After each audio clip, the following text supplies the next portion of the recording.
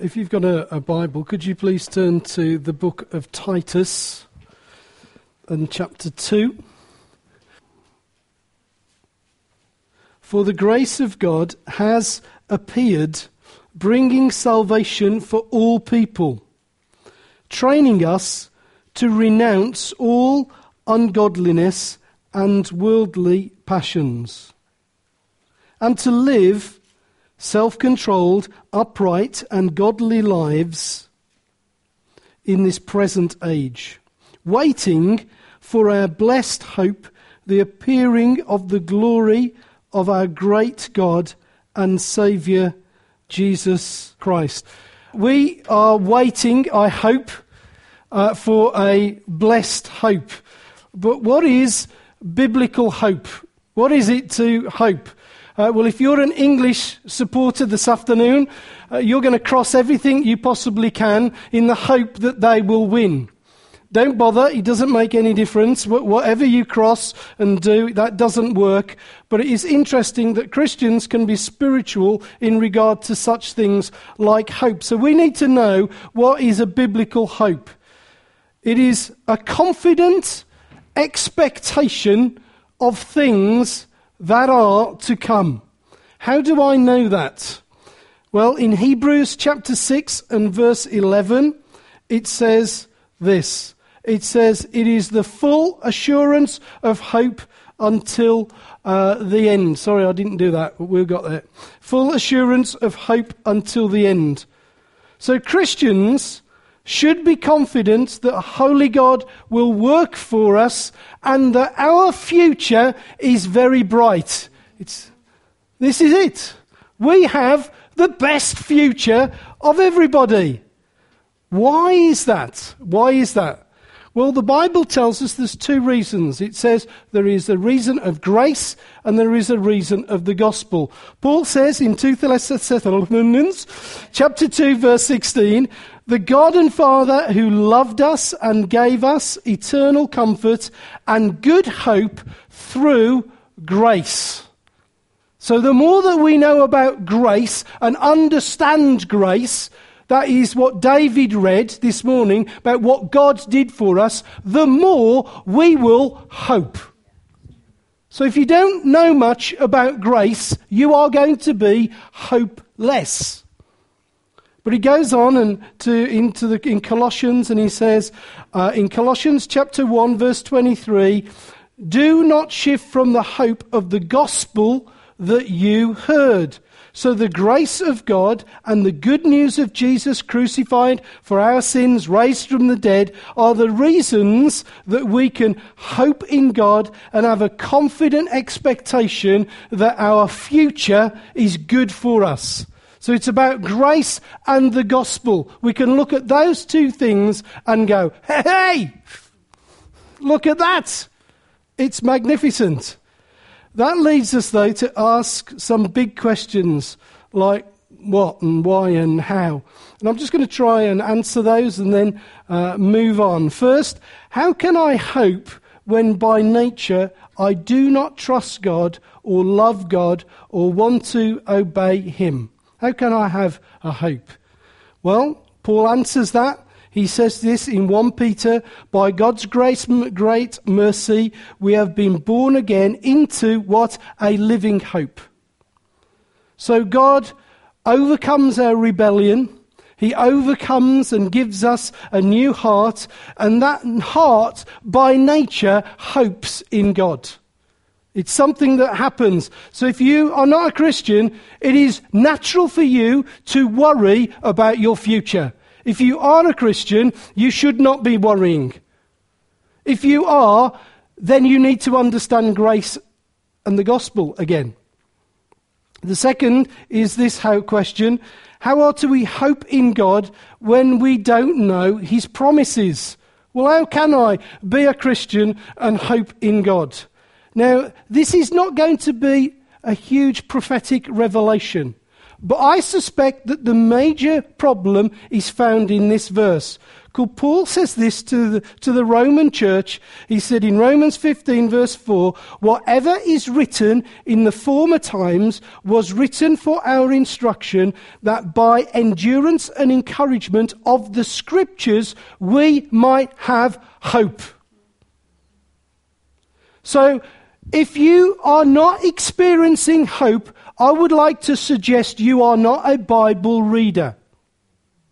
And I want to also suggest that it is very difficult for you to imbibe hope and the thrill of that hope comes unless you are in the Word of God. Because the Word of God, according to the Apostle Paul, was described to bring hope into your life. So if you are thinking, well, I'm a bit miserable this morning, the answer is not what you're facing. The answer is that you haven't been in the Word of God. That's it. The Scripture brings you hope. Costa Coffee, Nigel, does not. It makes me go, every now and again, but it doesn't bring me hope. Sometimes I went on a train last weekend with my brother. My brother has rung me 2 or 3 times, and he said, this was the greatest thing of my life. Sorry, Dave, if you listen to it, it isn't. The return of Christ is the greatest thing in your life. And actually, this does not bring us hope. If we get into the scriptures, we see hope and we're transformed. Else what we do is hope becomes moments of earthly pleasure. Yeah? So we need to get into this because eternal pleasure will give us eternal hope. So, here we go. What is it we hope for? 3-0, Titus 2 verse 13 says this. If you read this in a few months' time, they'll go, what's he on about? Titus 2:13. It says, waiting for the blessed hope, the appearing of the glory of our great God and Saviour Jesus Christ. Here it comes, the content, the substance of our blessed hope is the appearing of our great God and Saviour, Jesus Christ. Hope is the return of Christ or the second coming of Christ. That is hope. That is surely, hopefully, what you've all got a buzz about today. This could be the day. Come on. You woke up this morning and you just peeked up and you looked and you opened the curtains and you're thinking, is he coming? Didn't you? Now, the reason that you didn't, I would like to suggest to you, is found in our world today and our church. Because there is a rejection of the second coming. So I'm going to depress you before I encourage you.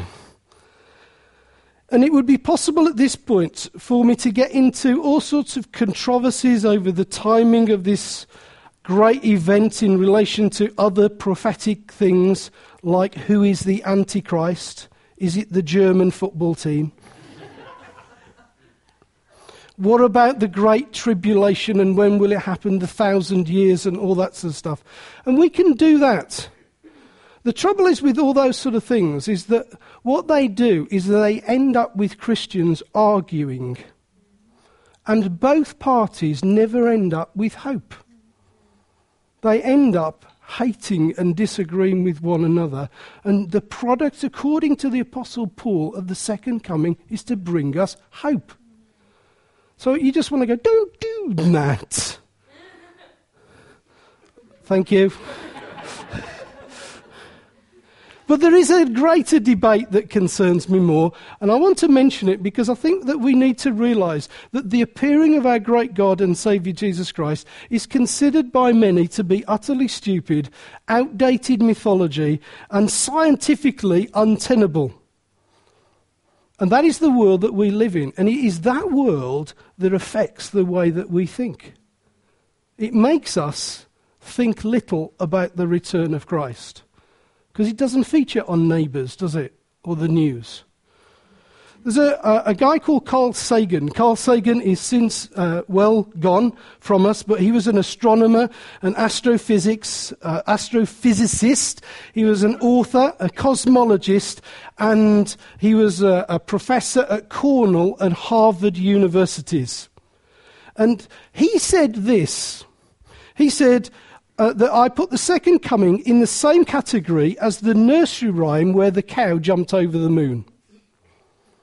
And he ruled out the work of Jesus by a very unscientific response from a scientist. But actually, what happened is that affected the whole world. You're just a bunch of people that believes that, and you just think, actually, come on, you are one of the brainiest people that existed on this planet, and you want to argue about Jesus by saying, oh, it's like the cow jumped over the moon. But actually, that statement affected the world. And people believed him because he said, you're just a bunch of people that believe something like a nursery rhyme. Well, that's one thing. But what we need to be more prepared for of the second coming is actually inside the church. Because I believe that what happens is that this doctrine is, it's jolting faith. It's losing doctrinal balance, and it's robbing people of hope.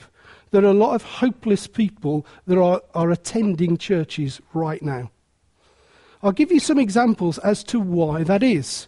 In 1950, William Neil, who was at the University of Nottingham, wrote in the Moffat Commentary series, "The day of the Lord is God's timeless judgment, which is past, present, and future. In a sense, it is always to come. In a sense, it is always present. In a sense, it has always been past. Thus the parousia," that's the technical word for the second coming, "is like creation. It is, in real sense, timeless, not a historical event, but the underlying purpose of history and the summing up of all things in Christ." What does he mean by that? What he means by this is that the second coming has symbolic meaning, but has not got a historic, is not a historic event. This is a Christian guy writing commentaries that are in our churches. I nicked this out of one of mine, by the way. I was shocked to realise that when I was studying for this, all these different things that came up in my commentaries, they were alternate versions, but I just thought, what is this? Here's another one. One of the most influential New Testament scholars of our century, a guy called Rudolf Bultmann, he wrote, just bear with me with this, "The mythical eschatology is untenable, for the reason that the parousia of Christ never took place in the New Testament as the New Testament expected. History did not come to an end, as every schoolboy knows. It will run its course, and even if we believe that the world as we know will come to an end, I expect that it will take the form of a natural catastrophe, not a mythical event such as the New Testament expects." That is in his commentary to the Thessalonians. What? Let me give you one more to just depress you further. This is another commentary on Thessalonians, appeared in 1972 by a guy called Ernest Best. He didn't do the best for me. He's Professor of Divinity and Biblical Criticism at the University of Glasgow. He isn't anymore, he's retired, but he wrote a commentary. He said, "We conclude that the end is something with men. We have to conclude that the end is something with which men will never have to reckon in practical terms. And again, excluding the possible destruction of our own planet, and that it is wrong to think of a real physical end which God achieves in some public way as to think of a real physical beginning." So what he's saying is, no return of Christ. There was no physical beginning. Now, Carl Sagan, I can understand, because he just doesn't believe in God. But these guys, they believe in God. But the professors of divinity, I think, you just think, well, you're the product of your writing, the product of your leadership, the product of your church is in some way to honour Jesus. Why are you penning such words? I find it very curious. And the main problem with that is that what it does is that it contradicts what the Bible says, and it actually attacks the very centre of and the core of what we believe. And it does affect it. So I want to just look at it. First, the centre of our Christianity is the coming of Son of God into the world as a real man, to destroy the works of the devil and to create a new people for his own glory. The very heart of our faith is that he did this by obeying what his Father asked him to do, by dying for the sins of people, by rising victorious over death, ascending to the right hand of the Father with the enemies at his footstool. And the second coming of Christ is the completion of that saving work. If you take away the whole fabric of his return, you take away the product of salvation. What you say is that it is incomplete, that it is pointless, that what is happening here is worthless, and we are a bunch of fools, because the product of our salvation is finally completed when he returns. We are saved, and we are being saved, and will be saved. So what if you consider that statement? I want you to just think about this for a while. There is a physical incarnation as the Son of God. Jesus came physically as a baby. There was a physical death. He died a physical death on a cross. There was a physical resurrection. When he met with Thomas, he said to Thomas, "Hey Thomas, stick your finger in there. Feel me. Touch me. I am alive." There was a physical ascension. What happened when Phil was explaining it the week before was that he went up on the clouds and the disciples saw him go. His body went up in the air. And then what? Well, according to these guys, poof, nothing. Never to be seen on earth. You see, when people are decrying the second coming, they're also saying there cannot be a physical incarnation. There cannot be a physical resurrection. There cannot be a physical, because there will be no physical return. Why? Well, to use Bultmann's phrase, every schoolboy knows, which is just I find really patronising, isn't it? I want you to read my commentary, and every schoolboy knows, Thank you for treating me with honour and grace.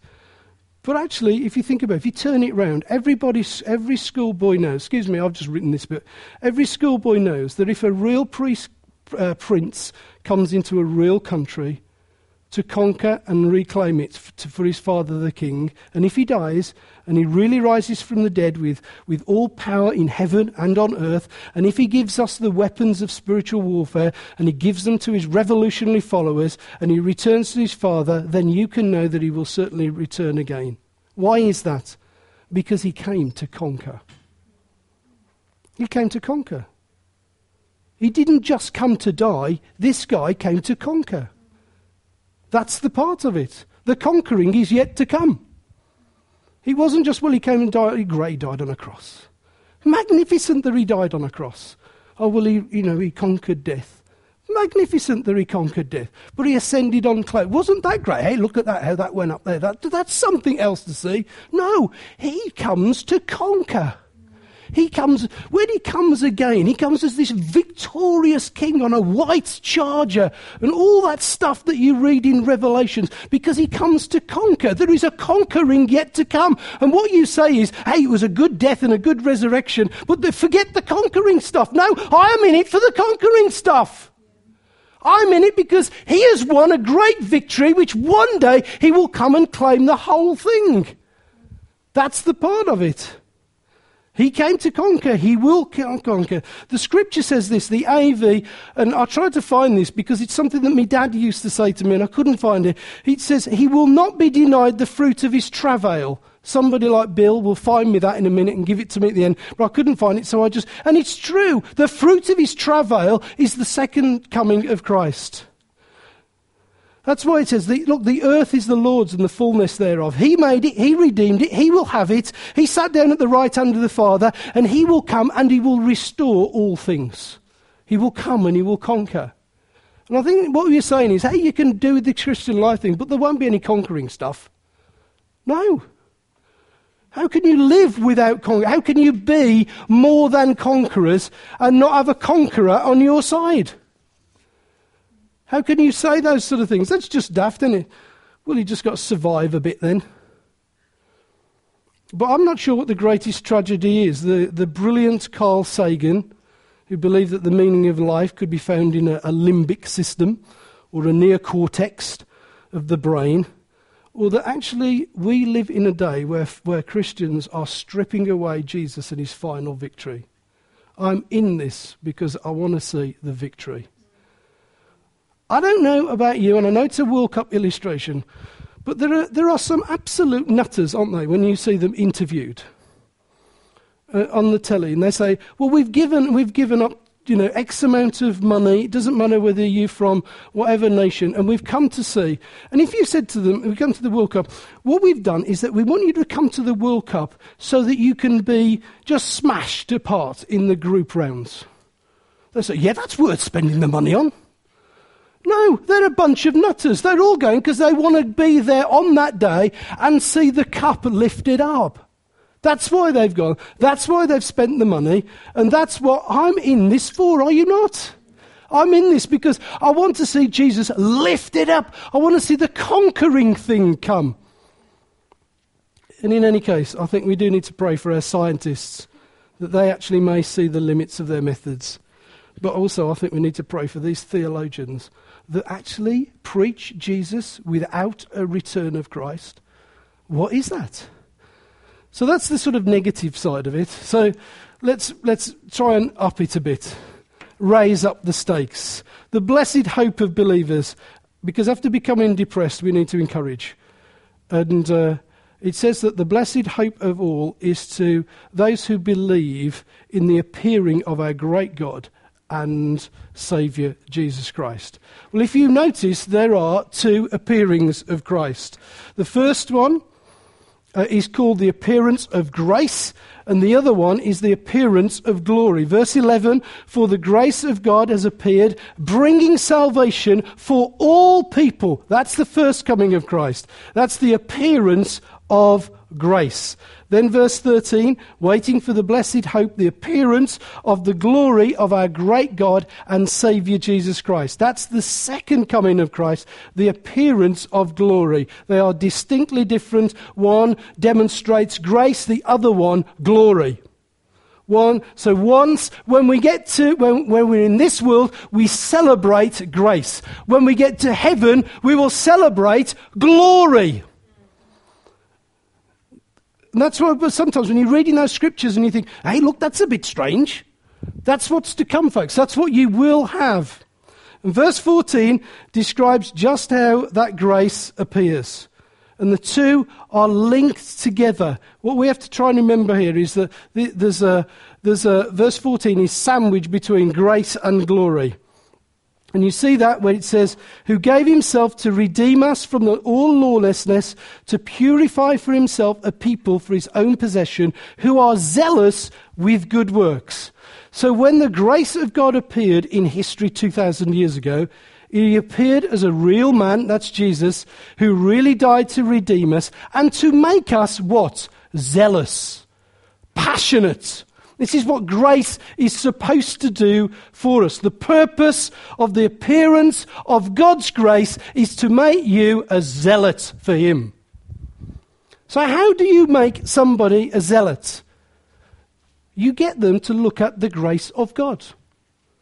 And sometimes, if you ever wonder, why am I so dull? It's the grace of God. It's actually that you have yet to discover how wide, deep, long that is the grace of God. You can't be a zealot by waking up one morning and thinking, I am a zealot. Or even buying a t-shirt like Rupert's got, because he's woke up this morning and thought, I am Superman. And Fleur turned over and think, no, you're not. And you see, Else, it doesn't work like that. Hey, look, I am a Christian zealot.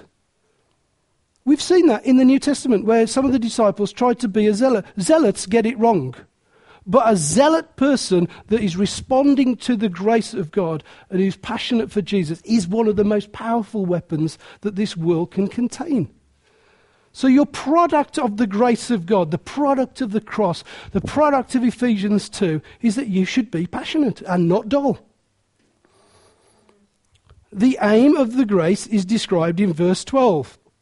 So grace comes, it makes us passionate, and it trains us to renounce all ungodliness. So you look at the cross and you go, nah. You can't go, nah, without looking at the cross. It doesn't work like that. Else all you do is you go, no. You can't do it. It is impossible. You renounce ungodliness and worldly passions and live self-controlled, upright and godly lives in this age by understanding grace. You understand grace and you look at that and you go, powerless. Why would I? And that's what happens, you see. And the reason that people struggle is not the power of sin. Actually, it's the revelation of the cross. Because the more the cross comes into focus, the grace comes into focus, you just look at sin and go, you do that. And that's what he's saying. So verse 12 and 14 are like a sandwich around verse 13. Both describe the main aim and the effect of God's grace in the first coming of Jesus Christ. It's the meat in the middle of the sandwich. But what God's grace has begun in our lives through the first coming, His glory will complete through the second coming. It's to be completed. So I want to suggest that we need to, as Christians, look back and look forward. And I think it would be fair to say on the basis of these the four verses, 11 to 14, that the incentive and the power to live as a Christian, pleasing to God, comes from two directions. It comes from looking back into grace, and it comes to looking forward into glory. You should have two strings to your bow. You look back with gratitude and you look forward with hope. That's the incentive from doing that. It comes from those two things. We look back to grace, we look forward to glory, and that is the strength in which we live. We need both to help us. And you can't live without them both.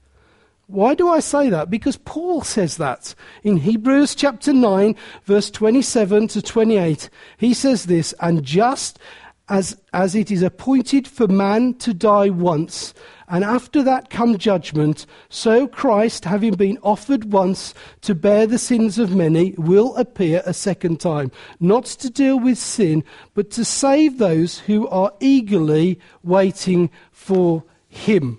So the passage teaches us clearly that the saving work of Christ began with grace, where he bore our sins on the cross. And the completion of our salvation is the second coming, where he saves us from the final wrath of God. And he brings us into his heaven. And if you strip away the second coming of Christ, you have torn salvation into half. That's what you've done. You've just said that salvation is about a little bit of joy on this earth. Hey, I'm in it for the long run in heaven. This is temporary. Do you live as if this is temporary? I'll test that one. Because, I don't mean that funny, but that's what we do. We need to test it, don't we?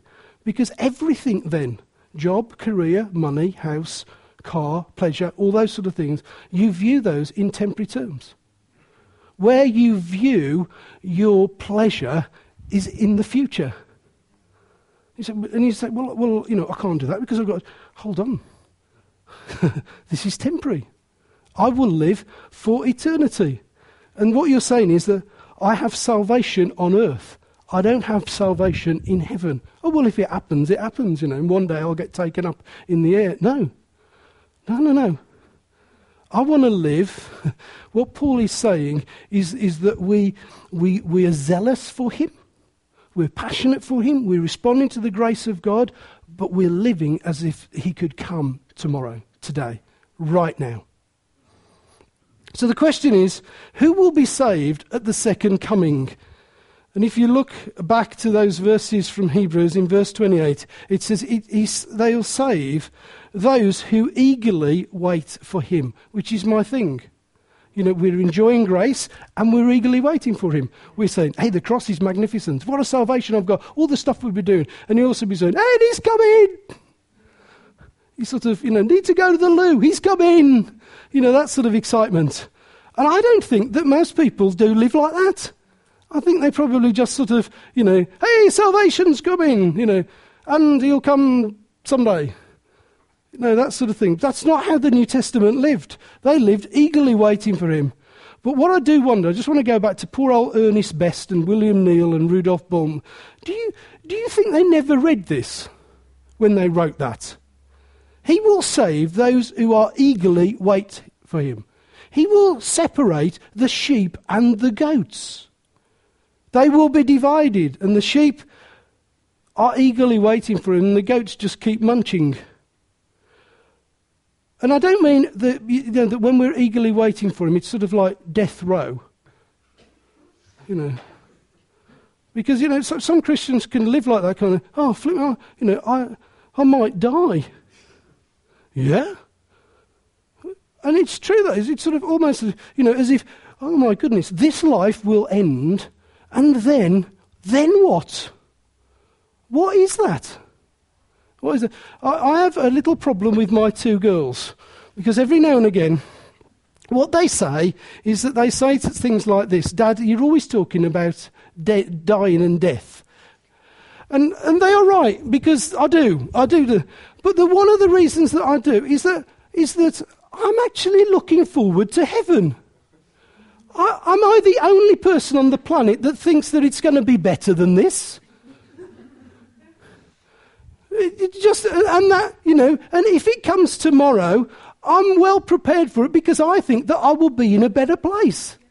Now, I don't know whether you were like me at school, but at the last day at primary school, when I was at primary school, Silas, this is an English thing and in my age, the last day of primary school that used to happen was that you could take in board games. I don't know what they do these days. Jonathan's laughing, which means that he is older than he looks. So you could take in board games. The reason for that is electronic games did not exist. Okay, so you could take in a board game. And they were vetted. There were things like Scrabble. Well, I never took Scrabble because I would never win at it, because I can only do 3 words, so 3 letters. So that was it. Anyway, the last day at school, you could take a board game. You were allowed to wear your own clothes. No school uniform. But I don't know whether you were like this. It was the worst day for watching the clock. And although that you were in the school uniform and you'd got your Scrabble, the clock just did not go round quick enough. And as the day went on, there was a sense of we just got naughtier as the time went on. Really, and we became uncontrollable. And the last half an hour was just agony for the bell to go.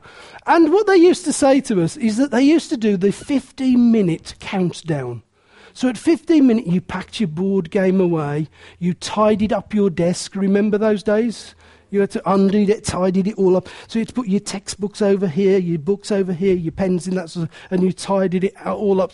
And you sat for a moment of quietness before the bell.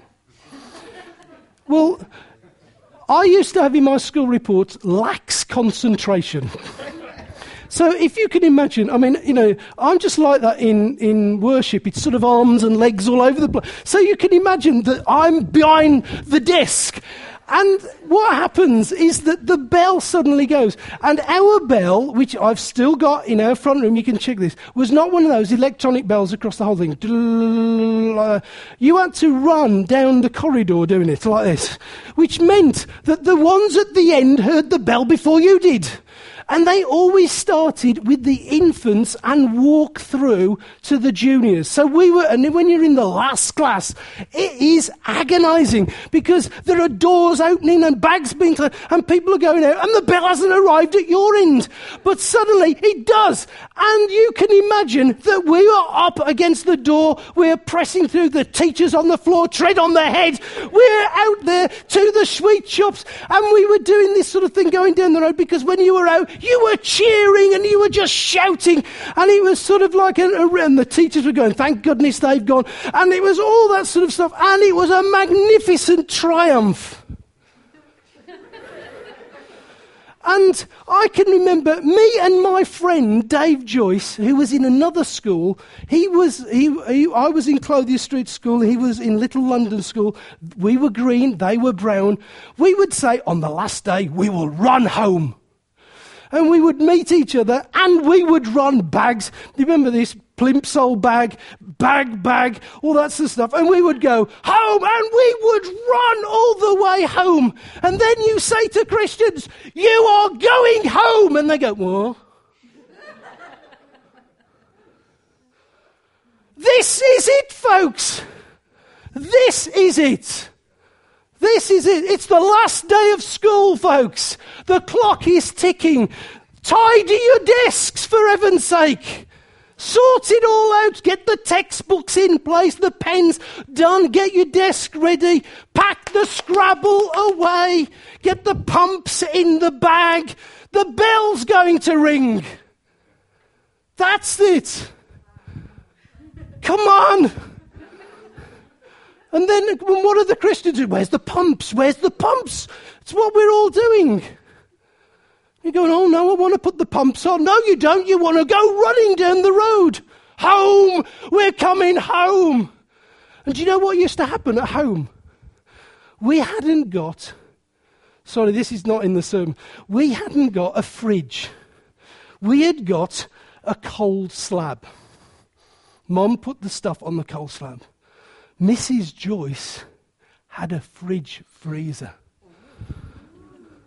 Because, and as we belted round the corner, me and David Joyce, there was Mrs. Joyce with what? Lollipops. What? Come on, guys, there's lollipops waiting at the end of here. It's like, what do you want? You know, you think, oh no. This is it, it's lollipops. So, do you eagerly await Christ's coming? We're getting there. Now, to look at ourselves, you've said that you do. And I don't mean do you eagerly desire the doctrine, because that's rubbish. This is a face-to-face meeting with a person. Don't love the doctrine, love the book. Love the person. There's Mrs. Joyce waiting at the end with a lollipop, for heaven's sake. Come on, love the person. Do you eagerly await? This is very crucial because it tests your faith. Peter said this in his first letter, chapter 2. He said, to you who believe, he is precious. He's precious. What does that mean?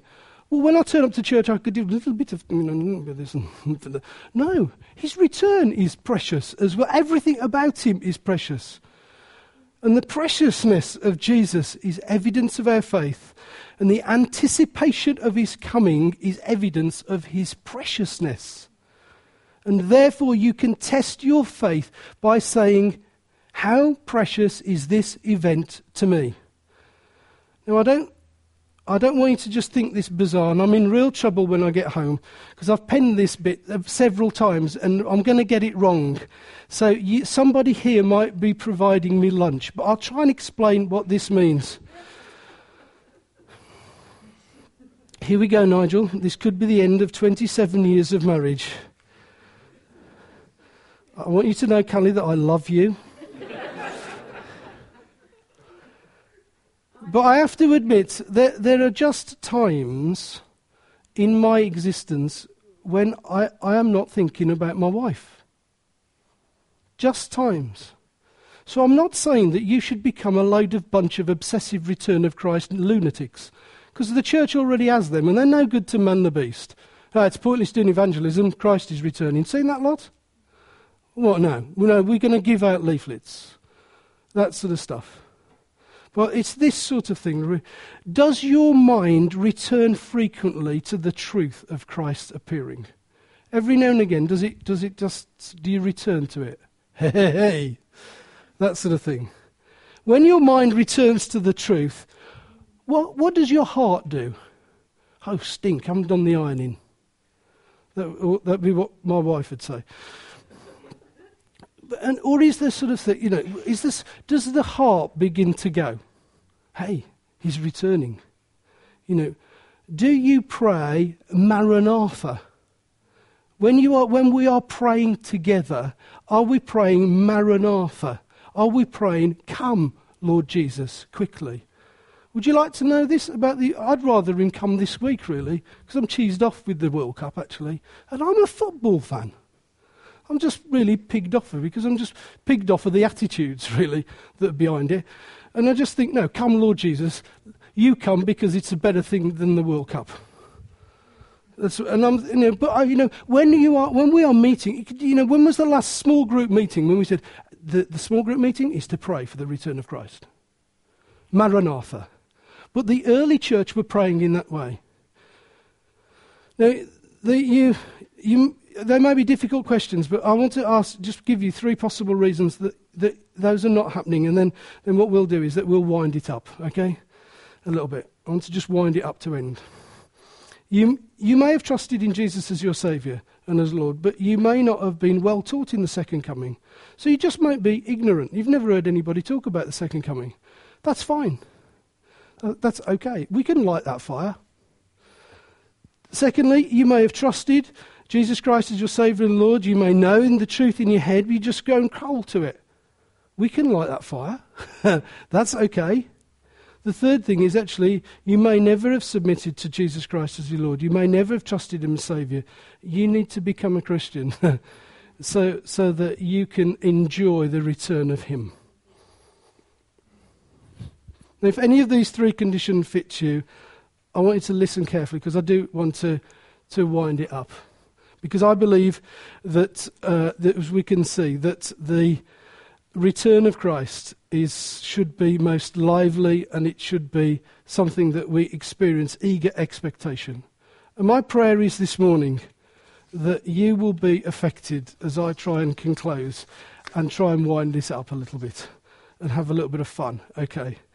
Because if you look at what those verses said, it says, first of all, it's a blessed hope. We should eagerly wait the blessing of our Lord Jesus Christ because it's a blessed hope.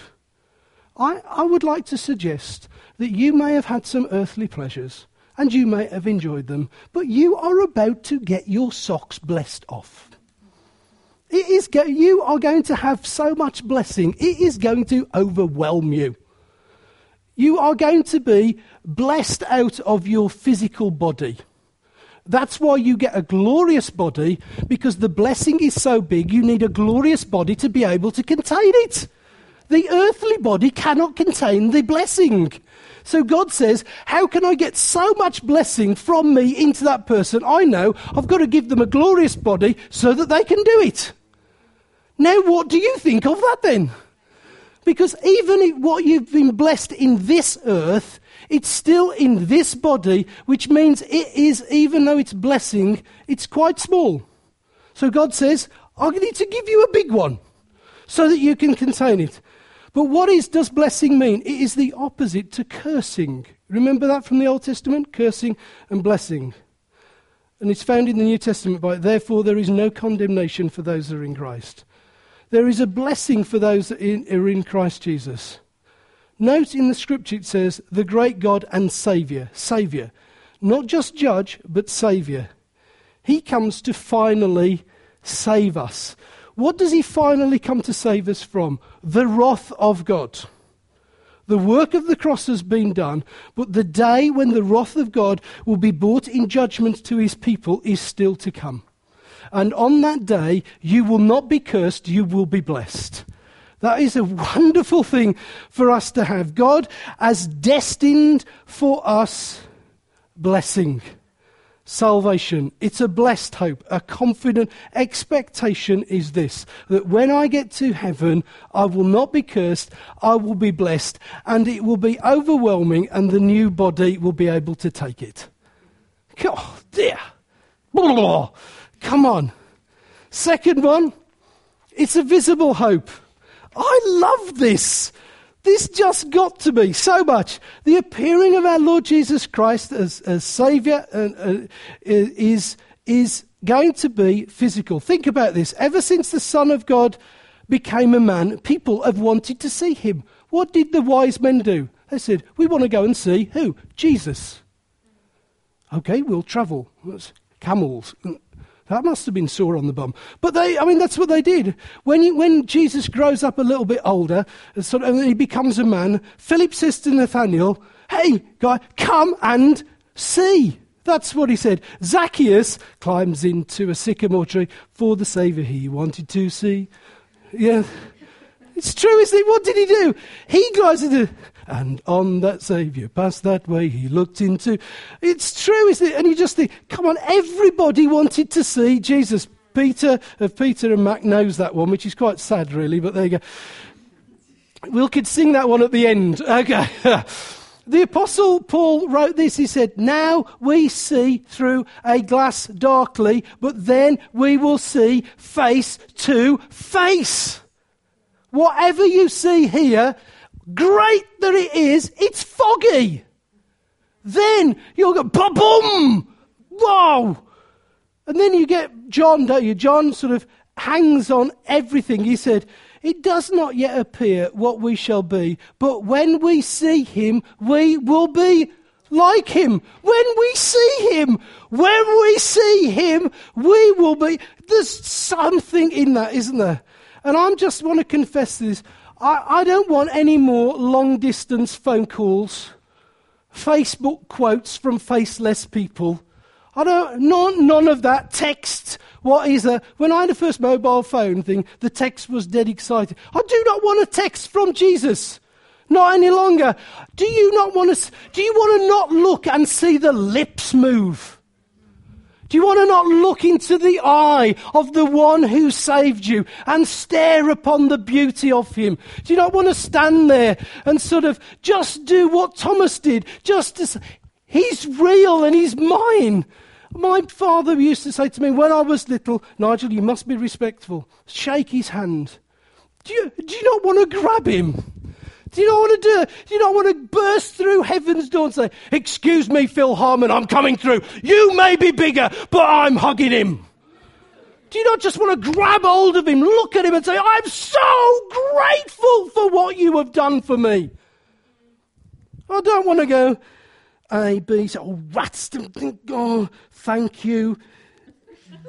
Jesus, send, ding-a-ding-ding-ding-ding. No! I want to look at him. I want to gaze upon him. I want to look at the beauty and the astoundingness of his and just enjoy it. It's like saying, come to this party, but the person that you've invited you, they're just not going to be there. I want to be there in the party and look at him. I want to go up in the tree. Do you not? I'm ready to climb the tree. I want you to come with me. Don't get there and be disappointed. Thirdly, lastly, it's a glorious one. The appearing of the glory of our Jesus Christ. Listen to John. I want trying to get this in. When John writes Revelation, it is not a theological dissemination of different practices. It is a guy that sees something that he cannot explain. And what we do is the book of Revelation says, well, what it means is this. We don't know what he meant because we weren't there. And he is captured into meeting the glorified Christ. He's on Patmos and he sees heaven opened. He sees and he tries to articulate what he sees. So he puts it down and we go, but what he meant with this. He didn't know quite what he meant because it was so glorious, he couldn't find the words to contain it, and we try to dissect the words. Basically, if you want to be untheological about it, Revelation is a jumble of words of a man that was trying to explain something that he could not. But it's still glorious. And what people do is they say, yeah, but in those three constructions there in the Greek and the whatever, it's like me sometimes. I mean, I've tried several times to go fitness and fitness. That's all that Revelation is. It's just a whole book of fitness. That's the whole thing about it. And it says like this, you imagine, let me just try and read this now. You're from that angle. It's all right, Claire, you'll be all right. I'm not coming, you're right. You thought I was going to run at you then. He's trying to explain it. So he does this. So he says, I saw. That's the clue. Okay? I saw. Now you think of this, one like the Son of Man. That's a big clue. Because it says, one like the Son of Man, which means he'd not seen anything like this before. So then he tries to explain it. And you think about this. He said, well, he starts off all right, doesn't he? He says, he was clothed with a long robe. I can get that. And then it says, and he had a golden girdle, or a girdle golden, around his breast. So, and I can even understand that. Yes, I can do that. There he was. He's a man-like figure. He's got a white robe on, and he's got a girdle. That sort of stuff. And then what happens is that he must suddenly just look beyond, because what happens when you meet somebody for the first time is that you look at the whole, don't you? You just catch in the whole. And then he focuses in, and he's shocked. And he's full of glory, and his tongue just does not explain what he's seen, because he said his head and his hair were white like wool. What he's saying is, this is something that I've never seen before. And then he tries to say, well, no, not quite like wool, but like snow. Well, is it like wool, or is it like snow? Well, he doesn't know, because he's just looking at something that is unexplainably glorious. He's just looked up at the head and went, well, it's snow, it's wool, he doesn't know. He's trying to use earthly things to describe something that's glorious, and he can't. It's the only two things that he can think of. Well, I've seen lamb's wool, and I've seen a bit of snow. That's all that I can think of. And we're there, and we say, so it's beyond what he's ever seen before. And then he goes on, and he said, and he must have looked at him. It must be that Zacchaeus moment where Jesus looked up and he said, Zacchaeus, I'm coming to your house for tea. And he looks up, he's looked and he's focused in, and he looks at the eyes. And he said, and the eyes are like flames of fire. What do you mean they're like flames of fire? And you get people that write great tombs on this. Well, the only thing that he'd ever seen was a fire that was bright. He didn't understand laser shows that we have at Glastonbury and all that sort of stuff, else he probably would have put his eyes were like the laser show at Glastonbury. Or it would have been his eyes were like Steve the Lights at Borderlands. But he didn't. He wrote his eyes were like flames of fire. He's struggling to contain about the person that's standing in front of him. And then I don't know what happens, but I don't know, perhaps you don't do this, because he's suddenly looking at his face and he looks at his feet. What is that? So he must have sort of looked at the robe, looked up, looked down. And he says, and his feet were like burnished bronze. And what's he doing looking at his feet? And it says, as though they were refined in a furnace. And we're sort of going, and that means, no, he's just saying, this is something of magnificent stature I haven't seen before. And then it must have been that he speaks to him. Because, I don't know what he said, hello, John. But however the tenor of his voice was, it was the sound of many waters. Now remember that he has been exiled onto an isle of Patmos. So he would have known what the ferocity of the sea would have been like. And he's hearing Jesus speak, and he's saying, the only thing that I can think about this person is that it sounds something similar to this. But then he says something really strange. He says, and in his right hand he held 7 stars. How does he do that then? Well, in my logic, stars are big, aren't they? So he's looking at something that he does not understand. And people say, well, is that the 7 churches? All that sort of stuff. Well, we could go down that line. But in his hand, he's got 7 stars. And then from his mouth issues a 2-edged sword. And his face is shining like the sun at full strength. This will be the accumulation of our existence. That we will stand and we will not just see our crucified Saviour. We will see a glorious one in a position that none of us yet have seen. And what is this meant to do? It was meant to bowl him over. And when you get to heaven, you'll stand before the Saviour, and what you see will bowl you over. You will be, and I will be, like him. Unfortunately, he was on earth. You'll be in heaven. When you see him, you'll be like him. You'll be able to understand fully. He was explaining something he could not understand fully. This is in part, when you go there, you'll be able to see that and understand that. This is the bonus. The bonus of the book of Revelation is what is described dimly here. You will be able to articulate in heaven and understand all that. You'll be able to see this magnificent Saviour. And the scripture says, behold, he's coming on the clouds of heaven. It will be with power and great glory. And it says he will send out his angels with a loud trumpet call. They will gather in the elect from the 4 winds, from the ends of heaven to the other. And we will glorify the Lord forever. We will be like this with him. Our glorified body will have this sense in it. Paul wrote this to Timothy, henceforth there is laid up for me a crown of righteousness, which the Lord of the righteous judge will award me on that day, and not only me, but to all those who have loved his appearing. So my appeal to you is be eager with an eager expectation for the return of the Saviour. Because you will enjoy it. You will have fun. It will be a great day. It's worth waiting for. Let's pray. Shall we stand?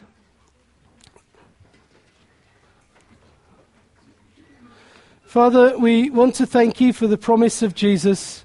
We want to thank you that you will usher in a day where Jesus will return. And we want to ask you, Spirit of God, would you just come upon us as a people who will eagerly wait for that great day. And we want to say to you, thank you that you've said in Scripture that we will be blessed on that day, that we will be able to see you, and that we will see you in all your glory, and to understand what the Apostle John could not. And we are such a privileged people, because what the apostle tried to explain, we will be able to explain fully. And it will articulate our hearts in praise and worship for you forever and ever. Amen.